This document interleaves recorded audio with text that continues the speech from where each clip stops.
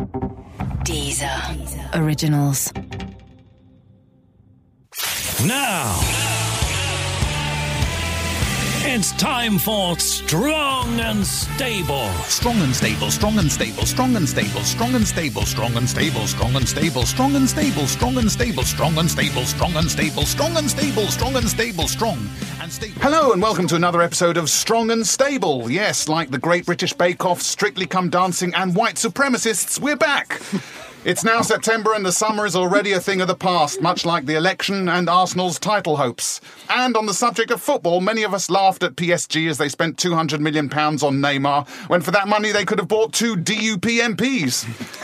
Now let's go and introduce our guests. Firstly, Ian Dunt. He's the editor of politics.co.uk, author of the book Brexit, What the Hell Happens Now, and host of the podcast Remainiacs. A Remainiac, of course, is someone who opposes Brexit, and it's interesting that he implies a mad person, a maniac, unlike, say, someone who believes that after Brexit the NHS will get an extra $350 million a week, which is totally sane! Oh dear. Gráinne Maguire is an award-winning stand-up writer and actor. Just to be clear, Gráinne is from the Republic of Ireland, not Northern Ireland, and if you find it hard to remember the difference between the two, one has had its future thrown into turmoil by the post-Brexit prospect of a hard border, and so's the other one.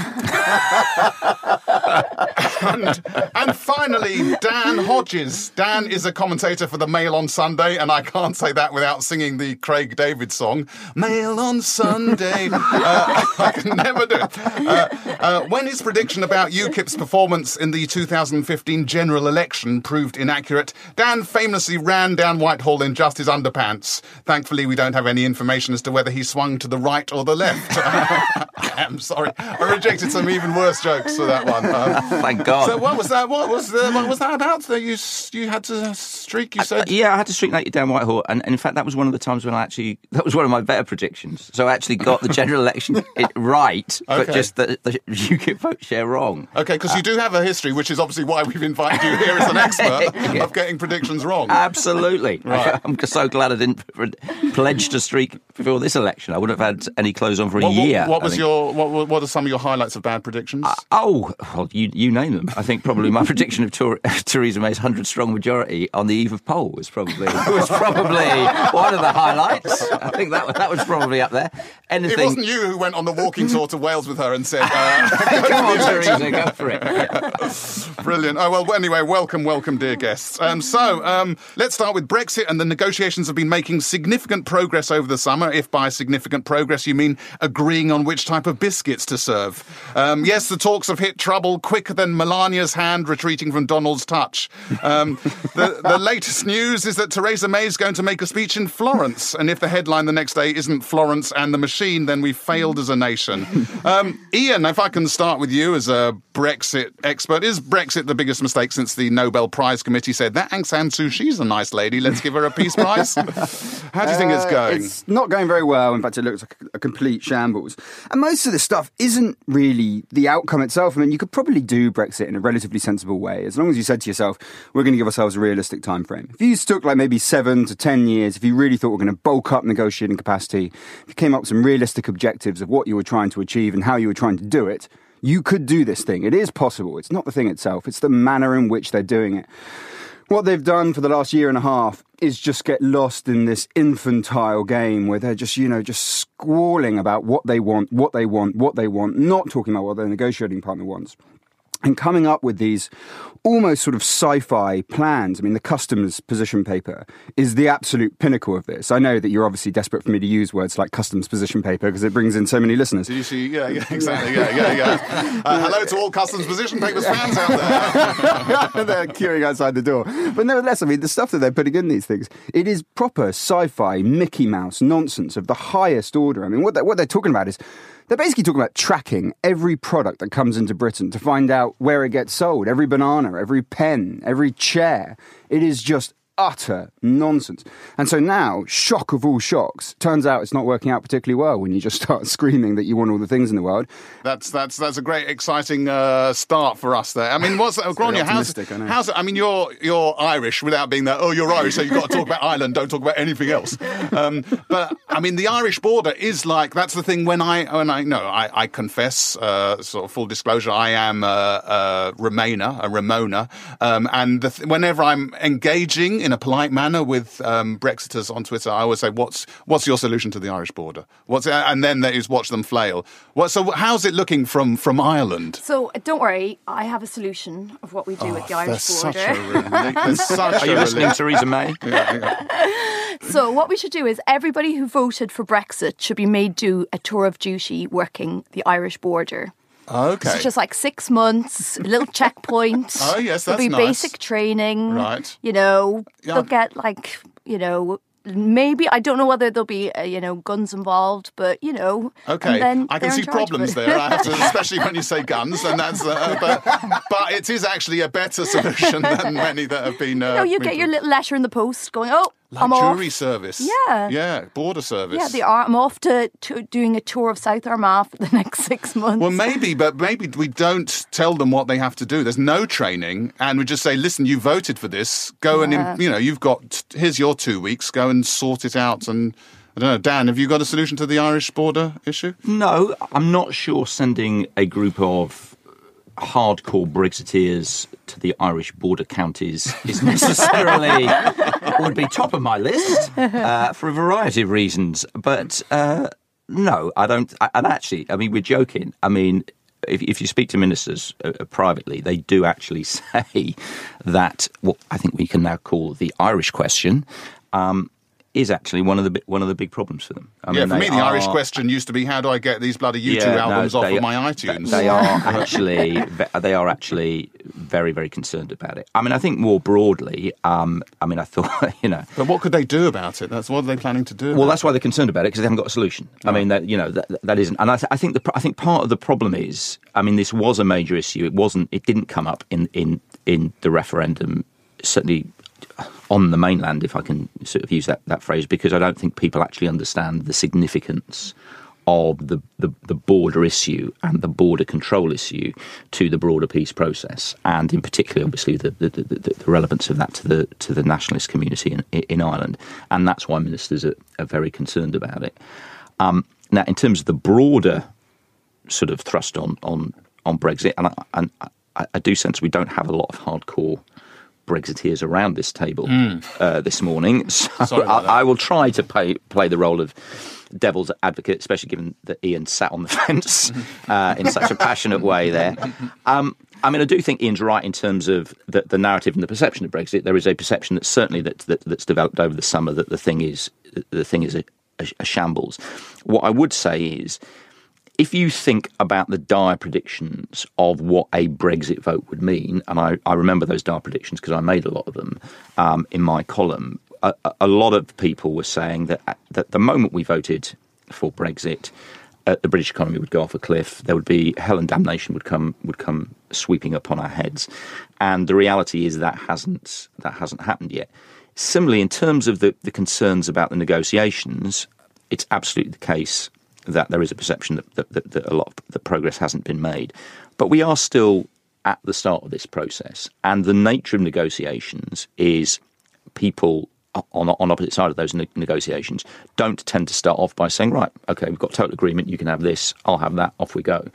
This is going to be an extended process, not least because I think part of the problem is our European partners, some would say legitimately, do seem to be intent on using this process to teach us a bit of a lesson. But do you blame them? I wouldn't. No, I don't blame them. In one sense, I don't blame them, because if you look at the nature of the rhetoric that has been directed at them, not just over the course of the referendum campaign, but you could say over the entire course of our participation in the European project, we have not exactly been the best neighbours.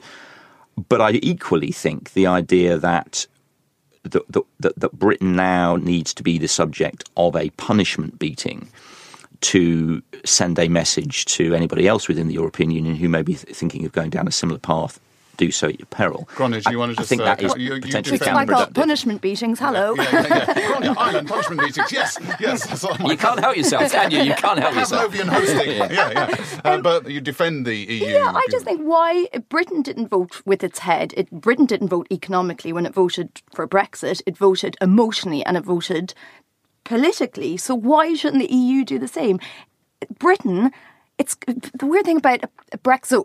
The opening ceremony of the Olympic Games, I remember watching that thinking, yes, that's the UK that I love. I've lived here for 10 years. Yes.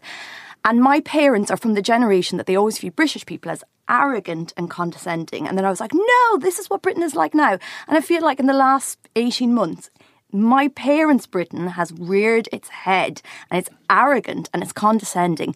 And if EU is what it takes to humble it, I'm sorry, guys, it could be for your own good. This is all Brexit. Sorry, I'll come to you in a moment, but just interesting that Brexit really is about you working through stuff with your parents, Yeah, isn't it?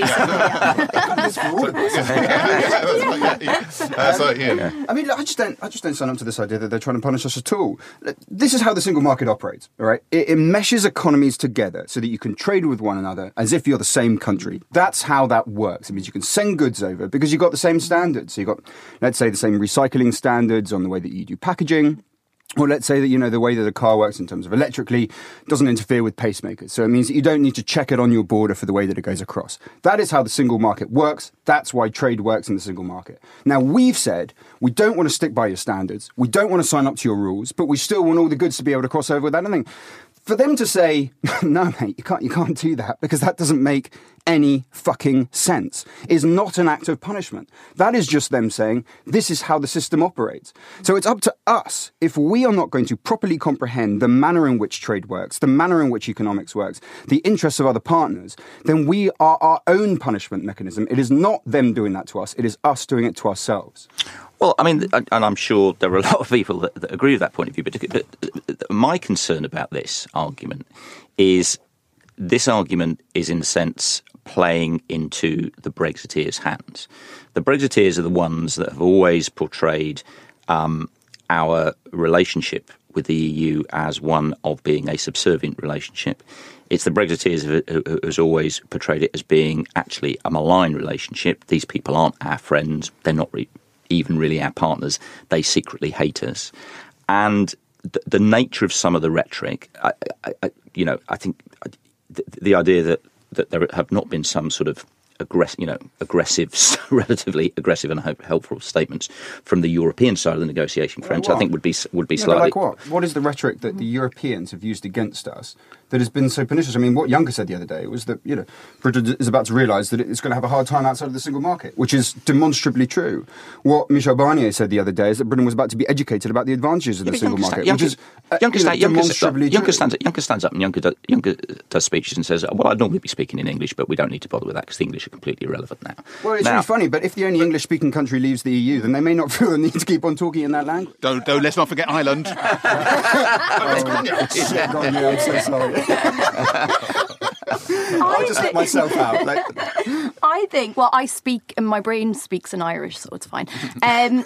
I think it feels like the EU has been like Britain has used it to blame for everything. Everything that's wrong in the country, it's EU's fault, EU's fault. And I think in the next few years, Britain is about to realise the calls have been coming from inside the house the whole time. Exactly. And that will be when things get interesting. Yes, I mean, the thing that gets me is an interesting point that you're making about how things aren't as bad as Project Fear said they would be. And that always amuses me because, first of all, we haven't left. And secondly, it's like saying, well, Project Fear said we'd lose 4 limbs. I've lost both arms at the moment, and I'm running towards a combine harvester. That's the sort of thing that's happening. I mean, Ian, is there any positive? What can we do now? If David Davis came to you and said, "Listen, I know it's obvious, but I don't know what the hell to do now," what would you suggest? And he may well do that. Yeah. I've been waiting for some time now. Look, he needs to buy himself time. This is the core thing. The main thing that we suffer from is time. So the first thing, of course, is to talk about transition. And ultimately, when we're thinking about where we're going to end up, it is not completely nuts for someone to go, we could have our own bespoke EEA agreement. Like the Norwegians, the Icelandish, Liechtenstein, they have this sort of basic deal. We're pretty much in the single market. We accept all of the single market stuff on the areas where we share. we care a lot about fish, so we're not going to deal with you guys on fish, we're not going to deal on agriculture. Now, Britain, cares about other things a bit more than that, although politically fish has a disproportionate influence on the way that we do things, even if it doesn't economically. So in the end point, we could say, look, we are going to sign up to these single market rules on this aspect. We are going to say on this stuff we want to be independent, and that's where we want to get to in about 7 years' time. How can we make this negotiation work? But for us to do that, we have to be realistic, okay? And that means, yes, you have to accept freedom of movement. You have to accept the rules of the market if that's how you're going to trade. And if we're going to keep on having this demented, hysterical approach towards immigration, we are going to make ourselves poorer. There is no way of getting over that balance. You can have one thing or the other. We can take the country right back to the 1950s. Everyone can look the same. Boiled cabbage for dinner every night, no more curry, and no more funny languages on the train, fine, but you're going to be porous. If that's what you really want, that's the price. The other way is to say we can be an open country, we can make this work in a bespoke, some kind of eventual bespoke arrangement with the EU, but sensible objectives and some kind of openness to immigration, because without it, we're doomed. Dan, I see you want to come in on the boiled cabbage. Absolutely, I'm here to defend boiled cabbage. No, but I think that's the key thing. I mean, because Ian says we have to be realistic, and I think this is the area where the Remainers, with respect, are not being realistic, because the Remainers are still clinging to this fantasy that there is some way that we can have some sort of we can in some way honour the Brexit result, whilst simultaneously remaining within the single market and retaining freedom of movement. And you said about this this toxic immigration debate that we're having. Frankly, I now pine for the days of a toxic immigration debate in this country, because we're not having a debate. The debate's over, and progressives like me, and I think you, have lost this debate. So, and you can see it. You can see it in the situation where we had a situation last week where there was this huge leak of the government's immigration proposals, and Jeremy Corbyn, who I'm told on a daily basis is a bastion of progressive values in this country, didn't even mention it. Why didn't he mention it? Because he knows he can't mention it politically, because he knows the argument has been lost, and that if he tried to get the Labour Party to sign up to a retention and a defence of free movement, he wouldn't be able to do so. Now, if the Labour Party isn't able to defend this position, obviously the Conservative Party isn't going to defend it. And that is the circle that can't be squared. That is such a profoundly fatalistic attitude to have. And done it for years. You were so good on this. You sat there in the Mail, right where that message needed to be most heard. With people like me, with all of my metropolitan bullshit, will never have a chance of getting hold of that audience. You made the case again and again, and it's all comers. Now, if your position is now, we have fundamentally lost this, there's no chance, there's no point even trying to argue for it. All that is giving up on immigrants in this country who deserve to be represented out there, and to not have their names dragged through the mud as if there's some kind of problem, rather than a contribution to the country. Giving up on the quality of the life of the people in this country. If you're saying that we're not going to be in the single market, we will all be poorer, and the poorest people in this country, those in manufacturing, those in agriculture, they will be the poorest of all of us. The bankers will be absolutely fine. So yeah, I want to move us on, but just to say that the Brexiters didn't give up for 40 years, and if they'd have said, well, the argument's been won, then we shouldn't say the same about immigration. And I've just abused my power just to say, well, I'm going to say something, and then I decide we'll move on. So there you are. But I was sort of move on to just picking up on your talking about Labour. If we could just a moment before we move on from Brexit, and how for me they're sort of going for like a Schrödinger's Brexit, where you're both in and out. You don't know where you are until you open the box and see. I mean, Gráinne, do you find the Labour position frustrating? On Brexit? Yeah.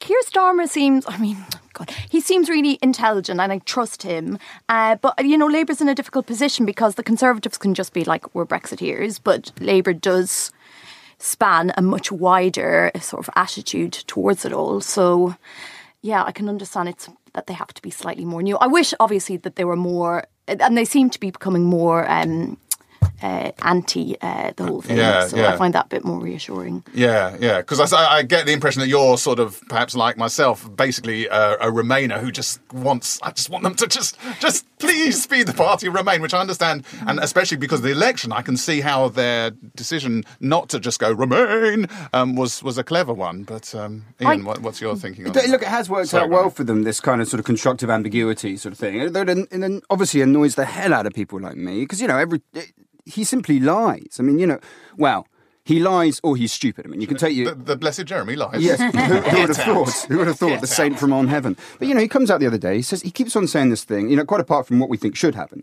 He says, you can't be in the single market if you're not a member of the EU. Now, it is objectively, factually false. So he's either lying or he doesn't understand how this stuff works. If he doesn't understand how this stuff works, his failure of responsibility as leader of the opposition at a crucial moment in this country's history is so categoric, so spectacular, that he should be held in disgrace.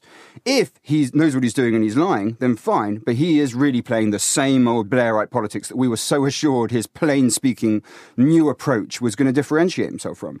I suspect, by the way, that if you look at the people around him, John McDonnell, Seamus Milne, that actually it is a lying thing, that those guys do get it, and that what they're really aiming for is, they're going to get into the transition. At some point, the Tories will be kicked out because the whole thing will just be this absolute churning mechanism that will just mash them up and spit them out. And then at the end of it, they're going to try and go for the kind of thing I was talking about before, some kind of bespoke EEA thing. They'll get some tinkering stuff on freedom of movement, job offer conditional or something like that, and they'll say it's some great reform that has fundamentally changed. I suspect that's their plan. Dan, you're a big fan of Jeremy Corbyn, so I expect you to... No, actually, on this one, I'm actually going to defend him, and I'm actually going to take Thanks for giving us an exclusive here. I'm going to take my devil's advocacy up to an entirely new level, because Ian says, he lies. He doesn't lie. Jeremy Corbyn on this has been very clear. He has said, I will respect the result of the referendum. There will be no second referendum. We have to leave the EU. We have to leave the single market. We will not be part of a customs union. And with respect, and you put your finger on it, people like you, David, say, oh, God, I really, really want Labour to be the party that opposes Brexit. I want Jeremy to be the person that opposes Brexit. And he isn't. But you keep trying to interpret in a way that reinforces your values his position. Mm-hmm. He's been very clear. And you're absolutely right. He did a very good trick in the election. He basically made all the sort of, strong Remainers, he made you all look like mugs. You all went out, you all voted for Labour because Labour was the anti-Brexit party. You woke up the next morning and suddenly thought, hang on, I saw him on Andrew Marr saying, no, I'm out. And you thought, hang on a second. Grania, how do you feel about... do you feel mugged off? No, because the thing is, if people did this as a protest vote, saying Parliament isn't listening to us, and that's why we're voting, and then if Parliament then turned around and was like, nah, you're a bit thick, you didn't understand it, then that's not going to solve anything. So Britain did vote for Brexit. So I think what Jeremy Corbyn has been saying all along is, okay, Brexit is happening, but let's try and make it the best Brexit. And I think that's just the mature adult response to it all. Yeah, for me, I think you're right. And I'm since the election, I've signed back up to Jezza, but I still feel that the Labour attitude to Brexit is a bit like Pinocchio in Shrek 3 when he tries not to answer a question. And I just thought that I went to the Google and had a look at what Pinocchio. So when Prince Charming asks him where Shrek is, I've rewritten this to be Prince Charming asking Pinocchio what the Labour Brexit plan. It works brilliantly. I think. Well, let me just read it. So Prince Charming, I'll try and do two voices so you can tell me, what is your Brexit plan? I don't know what it isn't.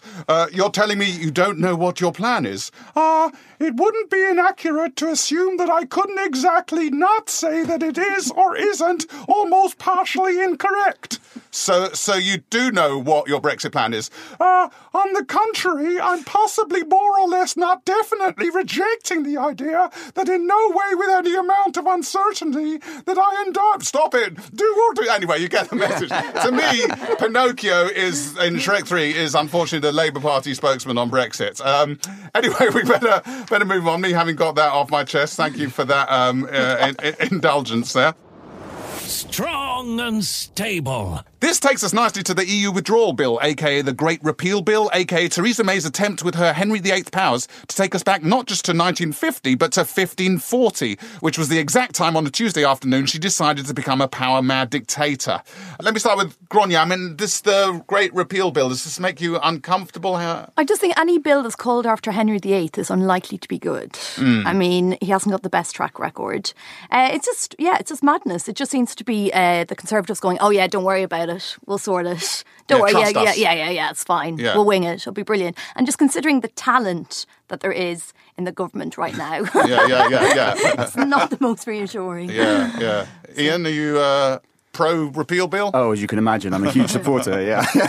Look, I mean, we always knew that they were going to have to use the statutory instrument things, which is the same as the Henry VIII powers, same as delegated legislation, secretary, or whatever. They come up with all of these boring, really arcane language to use on this kind of stuff because they basically want you to look somewhere else. And all the most pernicious stuff in politics basically happens when you start looking somewhere else. That's why these things have such boring names.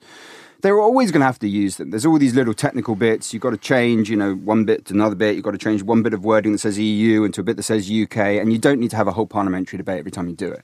But it was incumbent on them to put safeguards on these things. They could have allowed for amendments. They could have created committees to evaluate whether they were being used for their proper function. They could have even done something, really radical. They could have brought in NGOs and trade unions and business leaders to sit on committees to evaluate these things. There were ways of guaranteeing to the public we're not misusing this power. Instead, what did they do? They come out with this bill. You look at sort of, I would look at Clause 7, Clause 8, Clause 9, I think Clause 13, especially Clause 9. I mean, these other clauses basically just allow ministers to do whatever the hell they damn well please. Then you look at Clause 9 and Clause 9. The most startling thing I may have ever seen in a piece of British legislation says, oh, and by the way, we can use these powers on the bill itself as well. So not only do they turn ministers into little mini parliaments, but any safeguards they do put in the bill, they can then undo using the powers they've given themselves using the bill. That is the astonishing thing. I mean, that bit of the clause that, we can change the old bill. It reminds me of Playground where you say, Bagsy no returns till infinity. That means you. I mean, that is so... We can't do anything because he's Bagsy no returns. It's so... I mean, to me, who's often accused of being anti-democratic because I'm a Remainer, the democracy, all these people said, make Parliament sovereign. We must make Parliament sovereign. But actually, we're not Parliament. Let's not do let's not show Parliament Article 50 bill. Let's make ministers sovereign, which is what this seems to be doing. Let's even objecting to their policies. You're being anti-democratic. I just think, where is democracy? And that's where the tweets that I saw, Dan, actually, because I was banging on about, well, now this committee stage, they're rigging the committee stage. That's anti-democratic. I have to say, I do think we do need a slight sense of perspective. I mean, firstly, within the it used to be the Great Repeal Bill, the Great Reform Bill. It's now sort of just the plain old run-of-the-mill reform bill. Even within the bill, there are, and there will, I suspect, in committee stage, be built in a series of sunset clauses to save us from the dictatorship. That's where we're at. We're just going to be slightly saved from utter dictatorship. Yeah, but I do slightly struggle with this argument that this move is undermining parliamentary democracy, given that the move was actually just this week endorsed by Parliament itself.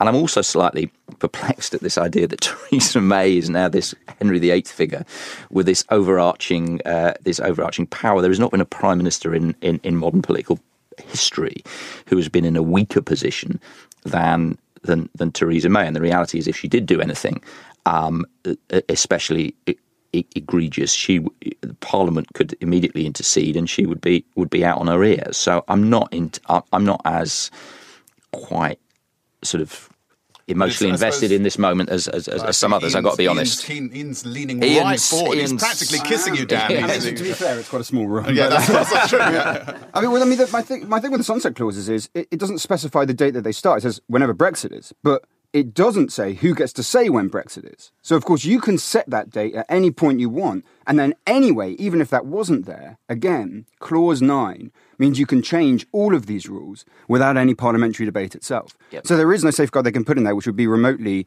tolerable by virtue of the powers contained in the bill. You were saying before about we need to be realistic. I mean, what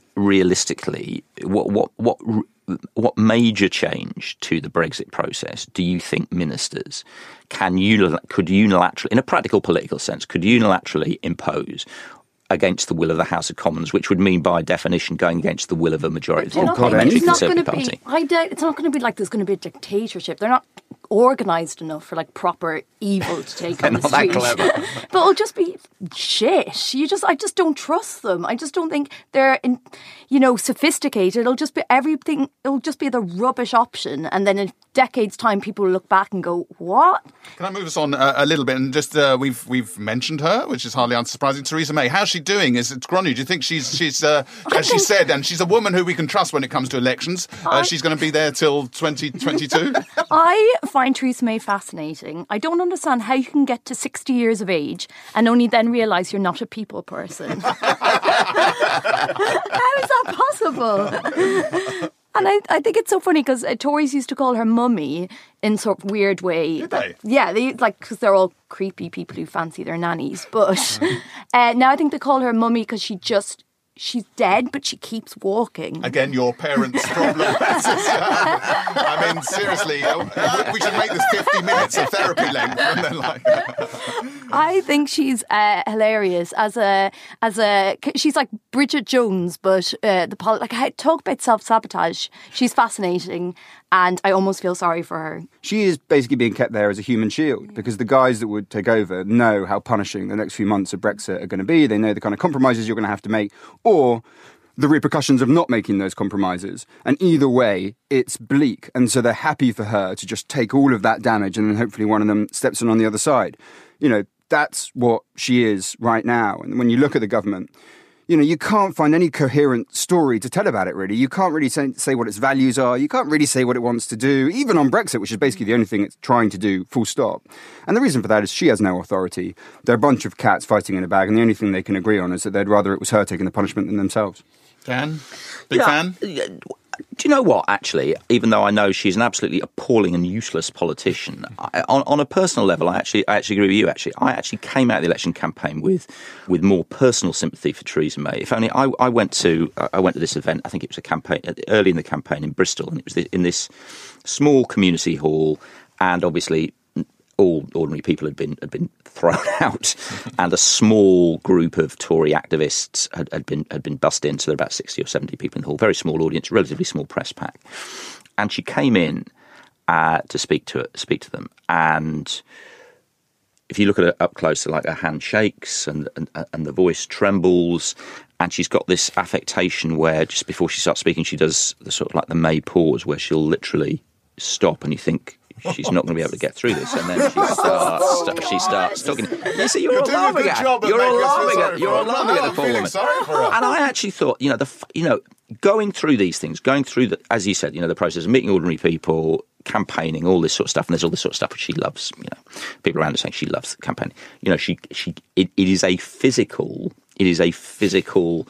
torture for this woman to get through it. What career advisor said to her? Exactly. So you hate people, or you hate being around people, and the you should fact that she somehow has managed to get through all this and get to a national leadership position is incredible. But the reality is, she's gone. I mean, in 18 months she'll be gone. Is she like the Tory Gordon Brown, do you think? No, because Gordon Brown didn't have. I mean, Gordon Brown had his.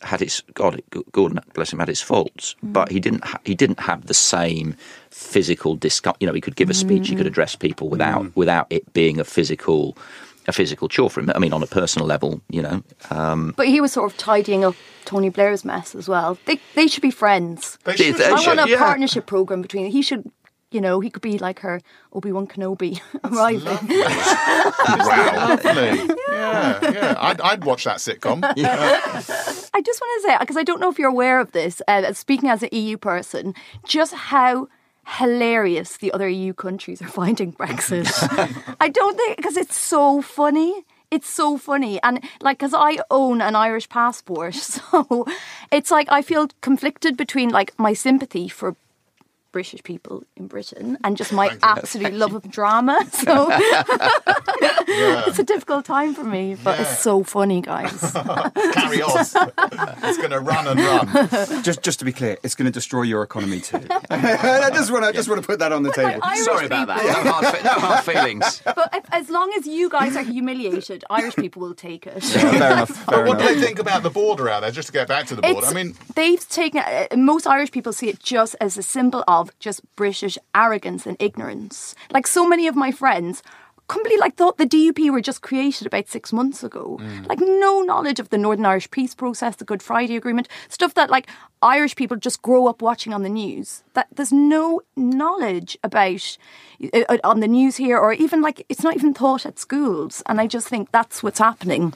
It's just British people are just ignorant about what this political situation in Northern Ireland is. Sorry about that. I'm awfully sorry. Whoever you are. Yes. Awfully sorry, Irish person. It's strong and stable. OK, this week the government announced pay rises for police and prison officers, so at least when all the other public sector workers riot because they're not getting one, there's an outside chance there'll be someone there to lock them up. Here's roving reporter Jonathan Pye on this very subject. With the pay freeze lifted for police and prison services and with a successful Labour amendment to include NHS workers, many are calling this the beginning of the end of austerity. OK, well, that backfired, didn't it? Let's do something that will be generally welcomed and is bound to make us more popular, bit like the election. Let's give police officers a pay rise of 1%. Yeah, I'm sure they're jumping for joy, Theresa. Crack open the special brew, lads. Police officers are earning on average 15% less than they were 7 years ago, so a 1% pay rise. It's not so much strong and stable as just stingy.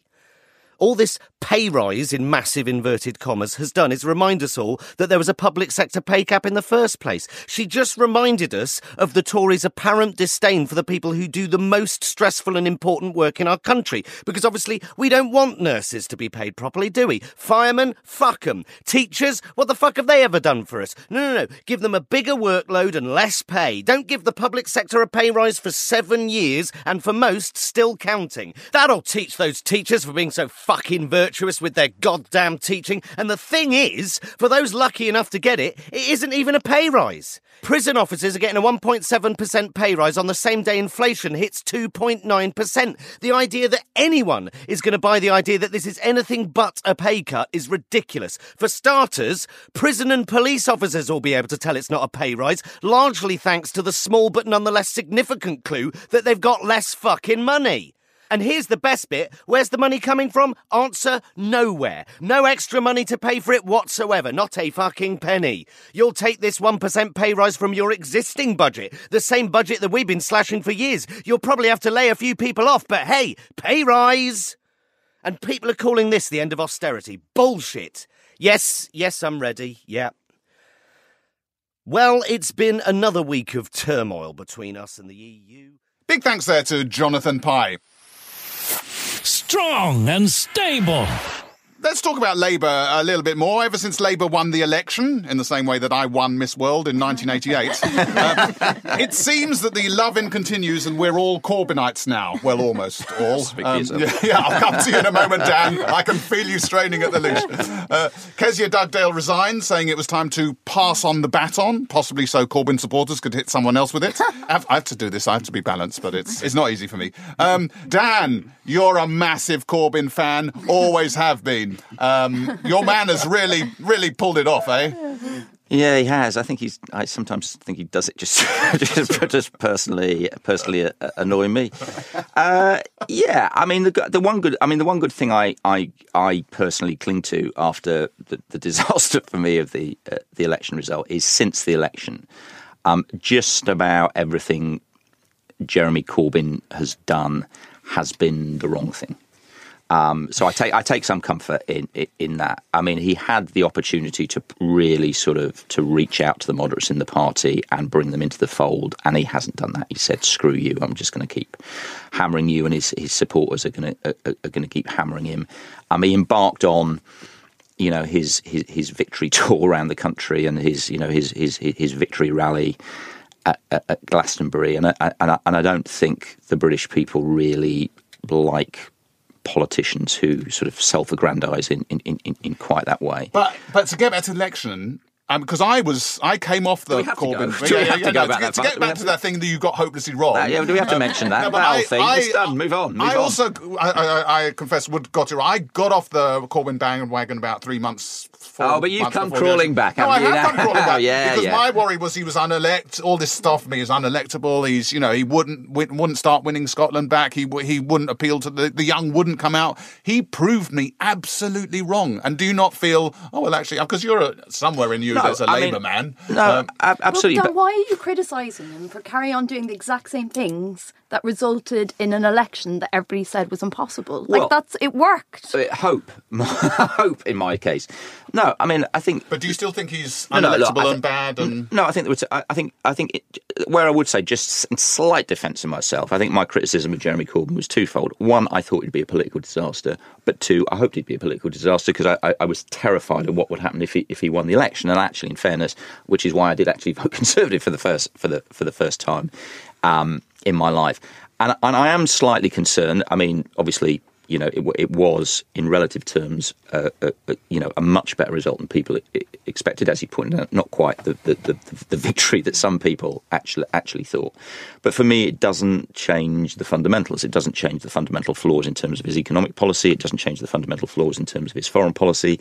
It doesn't change the fundamental flaws around the nature of Corbynism, how its politics is constructed. The anti-Semitism within the Labour Party hasn't suddenly been magicked away by the election result, and all those things still stand. So, can I just bring in Gráinne? You feel that? How do you feel about Jeremy? Well, I have quite similar opinion to yours. I thought his ideas were all wonderful and brilliant, but I just thought, it's not electable, it's not practical, and I thought he had I liked his ideas and I liked his personality, but I thought maybe the people around him were not the best. So that's why I was very surprised by the election result, and I just thought he earned the right to sort of lead the party the way that he wants to. And me personally, I would prefer when Labour is sort of a broader church and when everybody's brought in and, that all the different voices are listened to. But I definitely think after, he got the result that nobody thought was possible, that he deserves a certain amount of respect and to be listened to. I prefer to combat the accusations of anti-Semitism in Labour. I prefer to refer to Labour as a broader synagogue. Ian,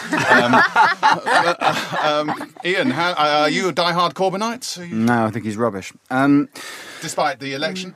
Yeah. Look, I mean, he did all right. I think he looks really good. I think the moment for me was when he was on the One Show, and there's a bit where it's hard to cook this up, but they basically just go, "Oh, tell us about your allotments," and he just looks like this really nice uncle, and you sort of think, "Oh, you look all right," and then you switch over and it's Theresa May, and she looks like this malfunctioning monstrosity, and you just think, "What of those two options? I'll take the nice uncle, please." So I get that he's good at that.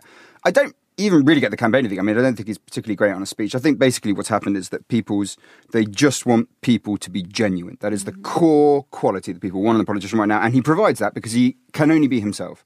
However, campaigning is not the entirety of what a leader of the opposition does or what a prime minister should do. Part of it is holding the government to account. I don't want to be old-fashioned about this, but it does sort of matter to me that he holds the government to account. And I don't want to crack on back to the Brexit thing, but there is no other government policy, so there's nothing else for us to really talk about there. That is the main thing that is happening. It is, whichever your view on it, the most significant change that this country will experience since the war.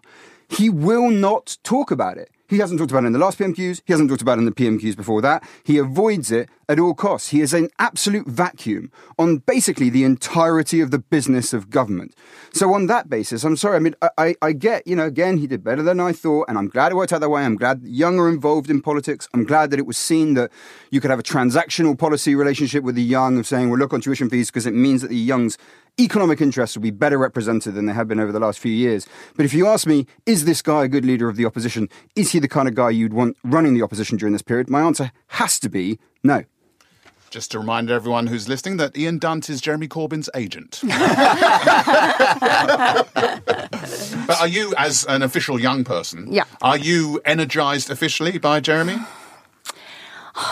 I don't know. Doesn't sound like it for those noises you're making. My gut instinct is Jeremy Corbyn, some of the people who surround him seem to be quite nasty. And not Jeremy Corbyn himself, but some of the people who really, really love Jeremy Corbyn seem to me really awful. Like the people on Twitter and Facebook, and you're just like, ugh. I don't trust anybody who thinks politics is simple and that, you know, that the moral integrity somehow means that you're a brilliant leader. Like the best politicians are like, yeah, it's a lot more complicated than this. This is the best deal we can do. So that's why I am a bit sceptical about Jeremy Corbyn, because I don't trust anybody who has simple solutions to anything. You know, that was the great... There's loads of stuff I really don't agree with Macron about, especially on sort of civil liberties. He says some stuff on immigration I don't like. There's loads of stuff to disagree with there. But do you remember in the French election, there was a period where there were these workers outside of the factory, and Marine Le Pen went over to talk to them, and she just gave them, you know, you can imagine, sort of fascistic, vile horror. And then Macron went, and he refused. Cameras are on him. They're basically shouting at him. He just refused to give them easy solutions to the problems. He kept on saying, look, there are forces here. There are dynamics that it's really hard for us to control. We can try to work within it. But I cannot just give you this simple, broad brush thing to tell you everything's going to be okay, because it won't necessarily. What I can tell you is I will work to find those bits. And I took, just for that alone, for the level at which debate was being said of recognising complexity, he deserved full credit for that in a way that Jeremy Corbyn doesn't, and in a way that obviously, you know, Nigel Farage and the others on the right, including the right in government, do not. Well, I'd just like to restore a little bit of balance and say that I think the manifesto was fantastic. It wasn't simple. It had it was costed. It was inspiring. I thought Jeremy was inspiring to old hag like me. And on election day, I always go and get out the vote. And I went to this constituency that, you know, I've been to before to get out the vote, and I couldn't get into the room, the flat where not just the room, the flat where you go and register, because there were so many young people, and that for me was exciting. It's my podcast. I'll have the last word. This is Strong and Stable. Just before we wrap up, I've got a little quiz for you. It's Who Said It this week. So let's start with you, Dan. Who said this about whom? I'm not quite sure what the point of his interview was, actually. I haven't got a clue. Should I throw it open to the house for a bonus point? I'm not quite sure what the point of his interview was. I'm presuming it was I'd go with Vince Cable talking about Jeremy Corbyn on The World at One. No, you're one step removed. It was Jeremy Corbyn talking about Tony Blair's appearance on Mars.